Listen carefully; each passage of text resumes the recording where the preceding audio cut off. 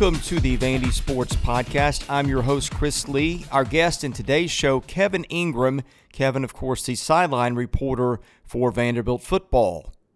The Vandy Sports Podcast is presented by Jody Jones, DDS, trusted for his creative design and committed to both the function and aesthetics of your smile. Jody Jones provides a range of sought-after general and cosmetic dentistry services at his practice in Nashville. Jody has earned the title of #1 in Nashville for cosmetic dentistry and provides a unique environment for patients who want his famous Hollywood smile or other services. Patients enjoy getting services from Dr. Jones and his attentive team in a spa-like atmosphere. Dr. Jones has worked with many athletes, movie stars, and celebrities over the years and is dedicated to providing first-rate service to all of his patients. Jody never compromises quality, so patients can be confident they will always receive the highest level of care. Special thanks to Jody for being the title sponsor of this season. Today's news is presented by our friends at Sutherland and Belk, a family-owned injury law firm. If you or a loved one has been hurt in an accident, give Taylor or Russell a call at 615-846-6200. See what your rights are and if they can help. Well, Vanderbilt will have a continued presence in the Major League Baseball playoffs. The Atlanta Braves beat the Reds 2-0. So Dansby Swanson and Kyle Wright will advance to, I guess, what's basically the quarterfinals of the MLB playoffs, the semifinals in the National League. They will play either the Cubs or the Marlins next week. Kevin Ingram appears on the guest line. That is presented by my good friend Scott Tannen at Boll & Branch, and I had no clue how comfortable Boll & Branch sheets were until I got some. They are fair trade certified, which means they're made under safe conditions by men and women treated and paid fairly. Try them free for a month. You can return them, but you won't want to. Once you get the sheets, try the mattress. That was voted the best mattress of 2018. Go to bollandbranch.com. That's spelled B-O-L-L. Enter the promo code Vandy and get $50 off your first set of sheets. Kevin Ingram joins me. He's the sideline reporter for Vanderbilt football. And Kevin, welcome to the broadcast. I bet you never thought when you did last week's broadcast that you would be closer to the baselines of Memorial Gym than you would be the sidelines of any football stadium. Yeah, that is very true. I mean, we had found out a couple weeks ago that we were going to be doing the Texas A&M game remotely, but yeah, it was an interesting setup, but it went really well. We had a monitor that was synced up with the audio that we were receiving from the stadium down at Texas A&M, and honestly, I hope this was the case, that those listening couldn't really tell that we weren't there unless they knew. It all went really smoothly. Joe did a great job of calling the game off the monitor, which is not the easiest thing in the world to do. The good news is you have a good close-in look of the game. The bad news is, in the bigger picture, there are other things you need to see. Sometimes the yard marker, sometimes a penalty flag, sometimes just a little bit of orientation as to where you are on the field. But overall, I thought it went really well. I really enjoyed working with Joe and Norman and Kirby again. It was a lot of fun. Kevin, you all had a tough job, but your job depends on being at the sidelines and bringing a certain perspective there. Your role is nothing like that, doing it the way you did the broadcast. How do you adjust for that? We actually changed the way we did the broadcast a little bit. Typically I would be on the sidelines and just kind of giving the perspective of what's going on down there, but we really turned it more into a three-man booth where Joe would do his part, Norman would analyze the play, and at times I would just jump in and give a little something extra. Or if there was a stoppage in play where there is a timeout or an injury or something, we had a little extra time. That might be a spot where I jump in and make some sort of observation of something I've noticed or something a coach told me, or just try to give a little more flavor and color to the game. So that's sort of the way we approached it doing the game last week, because there's not really any way to replicate being on a sideline if you're not actually on a sideline. So yeah, we just basically did it as a three-man booth. What was your first take on Ken Seals? Boy, I was really impressed. He did not look like a guy right out of high school making his first start on the road as a true freshman. I thought he was really impressive. 20 of 29, 150, the touchdown. Did throw a couple interceptions, one on the tip ball that was a killer toward the end of the game. I don't think the other one cost him anything. It looked like sort of a miscommunication there, but I thought he looked really poised. He made some great throws. The one to Abdur Rahman for the touchdown was terrific. I mean, it was in a perfect spot. Um, I was talking to Todd Fitch yesterday, and he said the maturity really stood out for him, the ability to let things go when things go badly. He said he was been very consistent in his approach and accepted the challenge of being the starting quarterback, and he played like it. He's a Texas native. I'm sure he was extra jacked up playing at Kyle Field. But he just looked the part of the quarterback and looked everything that you would want in a young man, especially making his first start. I mean, that is not easy to do. And I was really surprised at the stat that he was only the third true freshman quarterback to start an opener in the SEC since, I guess, freshmen became eligible in the 70s. That surprised me. But first impressions were really good. We'll see if he can build off that this week because as well as I do, people start to figure things out about you pretty fast. Nobody had any video on this guy, and now they have a full game of it to watch, when LSU does its prep for this one. But first impressions of number 8 were very good, and now we'll see if he can build off of it. Someone asked me when I was doing a radio appearance in Louisiana yesterday about Ken Seals, and this had never popped into my head until someone had asked me the question, but I dropped a Danny Wuerffel comp on him, and let me be clear, okay? Danny Wuerffel has won the Heisman. Ken Seals has got a long, long, long way to go before he gets there, and probably won't, if we're being honest, because, again, Danny Wuerffel won a Heisman and played in the league. But the point I was trying to make was that in terms of style, he reminded me of Wuerffel and just how the ball is deadly accurate. He seems to have command of the field. He seems to put it exactly where it needs to go. No, he did have 2 picks. And I don't know how much of that was on him or how much of that was on his teammates, but what do you think about that comp, just at least in terms of style of play? I think he's probably faster than Danny Wuerffel was, which he's probably going to need with their offensive line, but is that a fair comp in terms of style? I guess so. Chris, if you could compare to Danny Wuerffel, you're doing a lot of things right. I mean, he was an outstanding player, as you said, for Florida and later on in the NFL, but I don't know that I've seen enough of Ken Seals to really make a comparison with anybody just yet, but that's a good one.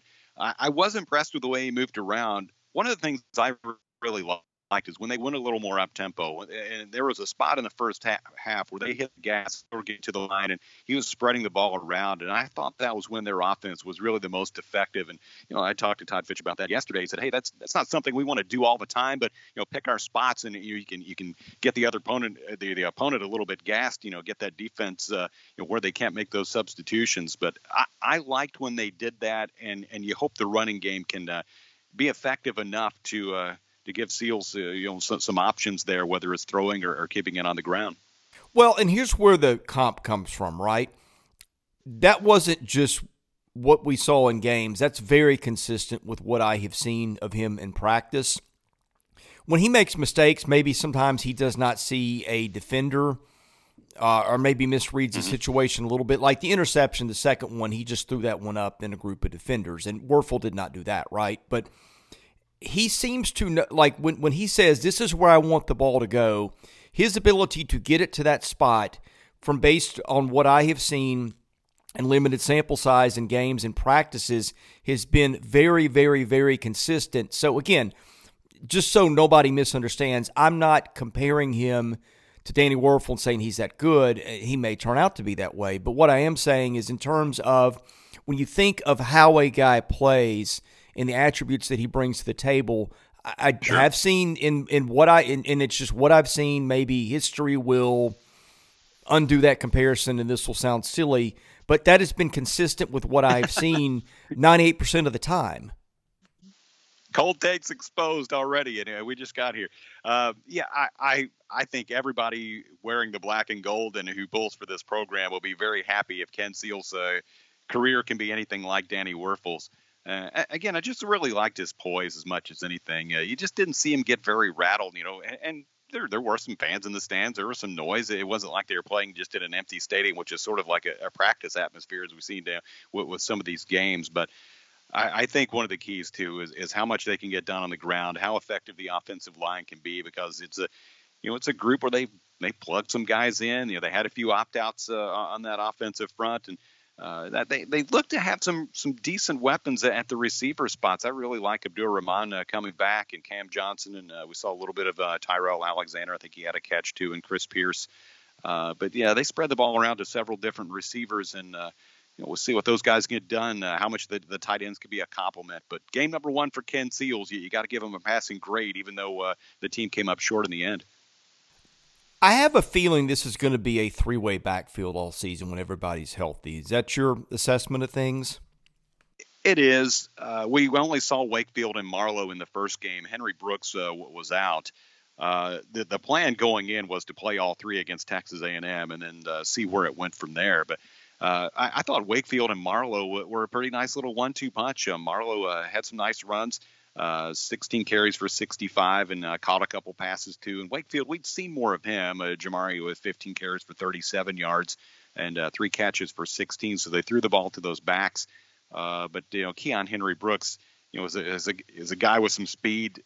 Looking forward to seeing him too. But yeah, to answer your original question, I do think it's going to be sort of a running back group by committee. It's not the workhorse of Keyshawn Vaughn that we've seen the last couple of years. I think when healthy, all three of these guys will be a factor as far as getting some carries.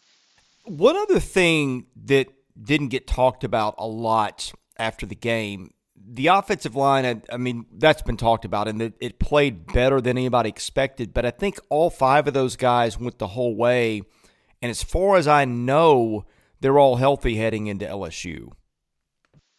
Yeah, I haven't heard anything as far as any sort of health issues for those guys. To me, the most intriguing one is Drew Birchmeyer at right guard, who had been playing defensive line and moved over to offensive line and got the start at guard the other night against Texas A&M.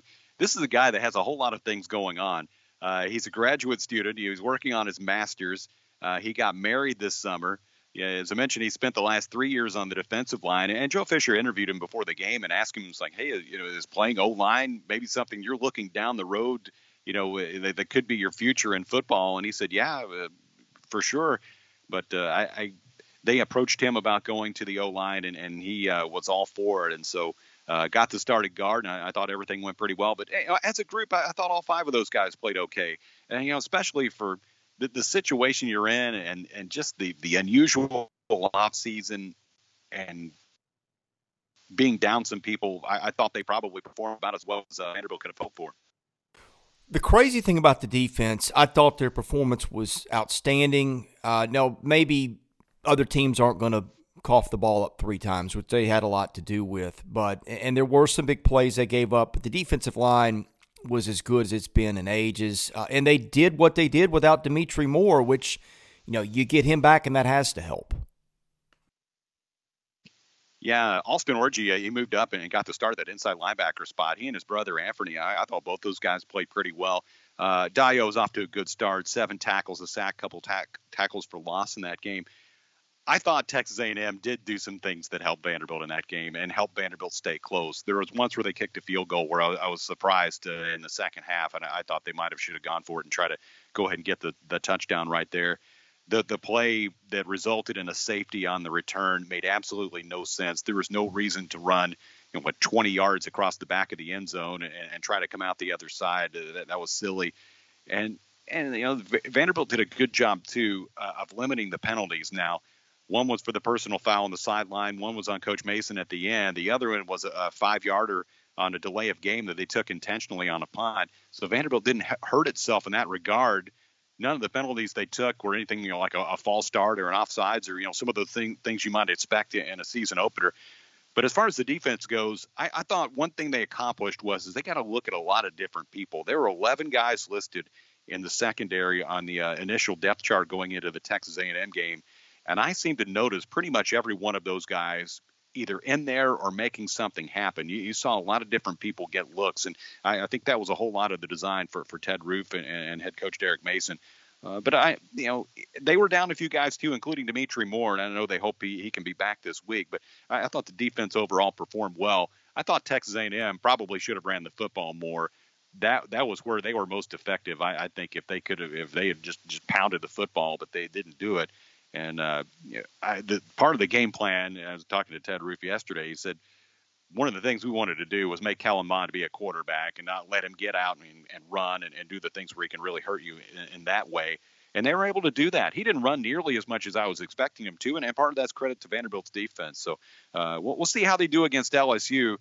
LSU gave up 44, but they also scored 34. Miles Brennan is the new quarterback.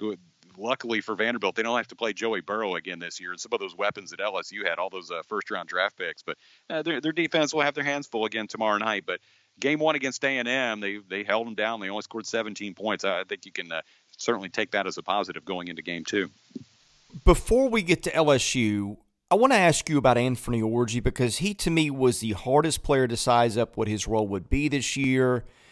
I'm not sure what he is, if he's a safety playing linebacker or a linebacker playing safety or whatever. And then you throw in the fact that Dimitri Moore was hurt, which probably gets him on the field more. What's your take on where he is and where that's headed for him this season?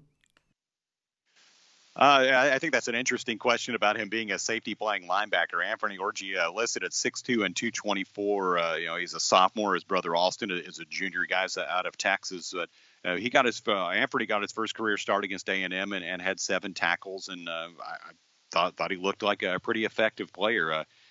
They seem like interesting guys, and certainly they're pretty highly touted players, both of them coming out of Rockwall High School down in Texas. Yeah, I did not realize. I think he's added a few pounds since I last checked because I think he was in the 2 teens. So maybe the weight probably answers the question a bit. But, okay, let's turn to LSU for a minute. I'm watching that game a little bit at the end last week, and you see the box score. And my first thought was that you don't want to get a ticked-off LSU team, one that you know has talent, and they restock. And I know that they lost this guy and that guy, but it's like Vanderbilt baseball. You just reload with different guys. Maybe it takes some time, but there's going to be talent there. On the other hand, it's early in the season. You can say what you want about the talent, and I know they didn't have Derek Stingley, and that will make a big difference. But you give up 632 passing to a quarterback playing his first game, I'd say there's a hole or two there. There's no question about that. That number just jumps off the page that LSU gave up 623 passing yards and 5 touchdowns against Mississippi State through the air. I had to read that one 2 or 3 times when I took a look at it.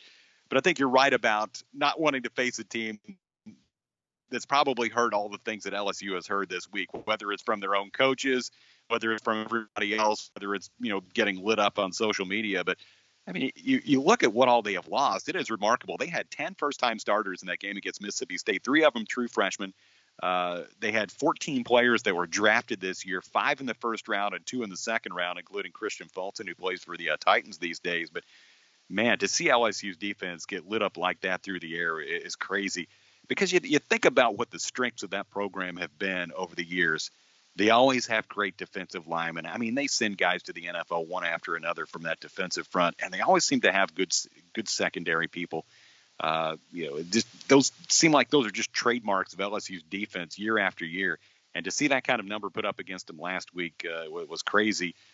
I'm sure they will have things a little bit more locked down this week against Vanderbilt when we see them over at the stadium tomorrow night. But yeah, Vanderbilt will be facing, I would think, a pretty ticked off group of Tigers that come into Nashville. Well, and Stingley tilts the matchup a good bit because last year he had 6 picks and 15 breakups as a freshman, which is outstanding for anybody, much less a freshman. So I figure they will put him on an outside guy, and Amir Abdur-Rahman is clearly their best outside guy. I think Cam will probably play in the slot again this week, I'm guessing. So I think that's where they want to play Cam. Yeah, and I think so too. He could do either one, but I think he's an ideal slot receiver. But to me, that puts a lot of pressure on Cam this week because I think that's probably going to do a lot to neutralize Amir. So then it's on Cam and it's on the running game, and I think that's where we've got a lot of questions about them against anybody. Yeah, for sure, and having Stingley back will make all the difference. He missed last week with an illness.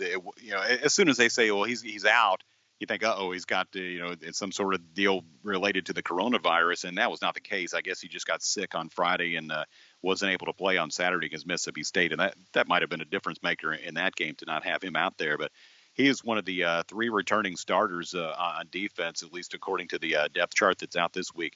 They have 2 returning starters back on offense, the right tackle and the receiver, Terrace Marshall Jr., and 3 back on defense, including Stingley and Jacoby Stevens and their defensive tackle, Glenn Logan, and that's it. But Stingley's, you figure he will make a big difference, especially with the, whoever he's on, whether it's Abdur Rahman or somebody else in this game. Did you see the SEC shorts bit about LSU this week? No, I didn't. Oh, it was classic. They had a barbecue setting with the SEC West. You've seen these, right? Yes. And the guy that's the main character is the LSU fan at the thing, and he keeps talking about how their run defense only gave up 9 yards. It was quite comical. You have to see it. It's only the way that they can do it right. I mean, they nail these things just about every time. But yeah, the run defense had it locked down. It was that the passing defense was a big problem on Saturday. Those things are pretty funny. I get a kick out of those. I had not seen that particular one though. That's good. I'll have to go back and check that out. Yeah, that's worth 3.5 minutes of your time. But it does beg a question because Vanderbilt ran the ball more than he threw it a week ago, and of course, State didn't have to run the ball because when you're throwing for 632, why try anything else? But it does beg some questions. We don't really know what LSU's got on in terms of run defense, I would presume, after that one. So that, to me, is a little bit of a mystery. I think Vandy's going to have a hard time running the ball against anybody. But how they size it up as a staff and say, well, wait a minute, they gave up all these yards through the air last week. We're going to have a tough time running the football and creating holes, although the line did a better job of that than I anticipated. But that's a little bit of a mystery to me, is what Vanderbilt goes into this in terms of game plan in light of just the wacky stats on the other end of the ball for LSU last week. Yeah, I know. You try not to put too much on one game and take too much away from that Mississippi State LSU game and the 623 that we've talked about and what the run defense did in relation to that. I think a lot of Vanderbilt's best plan will just try to be to maybe throw short passes to those running backs rather than just trying to pound them into the line and see if it works that way. Another thing, the backs did pretty well, as the coaches noted. They did a pretty good job of picking up blitzers, picking up pass rushers, when they had to make a block. And I noticed that a few times during the game the other night, too, whether it was Wakefield or Marlowe. I thought they both did a pretty good job in that and, giving Seals a little bit of extra time to deliver the football. Kevin, anything else about this matchup that stands out or anything about last week that we didn't cover that's worth mentioning before we end the show? Notice that they have one thing that stands out about LSU that I noticed in their game notes is that they have the oldest player in college football. Their punter, Zach Von Rosenberg, is 30 years old playing college ball. So, he's one of those guys. His leg is probably pretty well rested after last year. He probably didn't. I'll have to go back and look at the stats. I can't imagine he had very many punts to even worry about last season. Speaking of punting, I might just should have kept my mouth shut on the Werfel comp. That's one that's it's okay. That's a win big you gotta bet. Step out there, man. Well, that's kind of my style. And look, the point of a comp sometimes is not to get it exactly right, but it's to paint a picture of the way a guy tends to play. And I do think I'm trying to think of who else he reminds me of. His arm is not. It's not a rocket arm, but it does the job and it gets it where it needs to be. And frankly, I think he's in that family of quarterback. Maybe Rick Stockstill would be that type of player too. That might be a pretty good comp as well. But I really do think that this is going to be a kid that I think when we look back 4 years from now, I don't think he will have disappointed us. No, I don't think so either. Not only tomorrow night against LSU, but seeing him throughout the season. You asked me for some kind of final thoughts. I thought the coordinators, they seem like good additions to this program. Todd Fitch and Ted Roof, they're both experienced guys. They've been around over 30 years each, and have had experience as coordinators, as head coaches, have done a little bit of everything. So you got 2 veteran guys there in those roles who know what they're doing. I just thought the game against A&M, it just went way, way better than I expected it to. And to be honest, I didn't really know what to expect. I hadn't really had a chance to watch a whole lot of practice. I've seen a little bit of the scrimmages and so forth, but it's kind of like any other opener. You just don't really know what to expect, and especially going on the road and playing a ranked team in the SEC. What's this going to be like? And they came right down. They opened up strong. They drove the ball and kicked a field goal and got on the board. I just thought that was so important. If you go 3 and out and you punt, and next thing you know, you're just trying to find points of any kind. You wonder what kind of night it's going to be. I just thought they did a good job of hanging around and just being solid and not making a bunch of dumb mistakes. They had a couple turnovers, but they didn't commit a bunch of stupid penalties. And really, they were driving with a chance to take the lead in the fourth quarter. That's about all you can ask in a season opener. You can you certainly saw a lot of things with Vanderbilt that you can feel good about and feel optimistic about, even in a 5-point loss. Kevin, tell the folks out there how they can hear the broadcast, whether that's locally or on the app. And one thing, I don't know how familiar you are with this, so I don't want to put you on the spot, but I was listening to the pregame last week, and on the app they made mention, I think, of some piece of software or website that you can go to where you can actually sync the audio of you three, you and Joe and Norman, with the TV. So if you have any insight on that, maybe share that here and just tell people where they can hear the broadcast in general. Well, 93.3 is going to be your best bet locally. Also 8:30 a.m., 93.3 FM and 8:30 a.m. Here locally on the radio. But you can also tune in online. You can follow the game on the various social media platforms. But we are doing something new and a little bit different for some of our pregame tomorrow night for our tailgate show. The first 45 minutes, we're going to be using some new gear that the Learfield IMG College has put together. And we're going to give you some video content. Norman and I will be doing that. I have trained my very best to be my best both radio host and TV producer for this thing. We used it some for baseball, but you'll be looking at us inside the booth and also some shots of the stadium. And then during the breaks, we're going to have some fun features for you. So you can check that out. That will be on Facebook Live, Twitter and Instagram, and all those places. We'll be carrying that. And also, Learfield IMG College, they have a page on Facebook. You can go and watch. People like to watch announcers in the booth during the game. We will not have that set up for us just yet, but we will have the first 45 minutes of the tailgate show. We will be going live on there. So if you want to take a look and have some fun with us, Norman and I will be bringing you some video content. And your Twitter handle, in case people don't follow you there, where is that? It's K Ingram Sports. K Ingram Sports. Hey, thanks for joining us today, Kevin. Anytime, Chris. Thanks for having me. And, looking forward to a fun opener the other night, and we'll see you. Yeah, should be fun. He's Kevin Ingram. I'm Chris Lee, the host of the Vandy Sports Podcast. We appreciate you listening, and we'll have more episodes coming to you next week.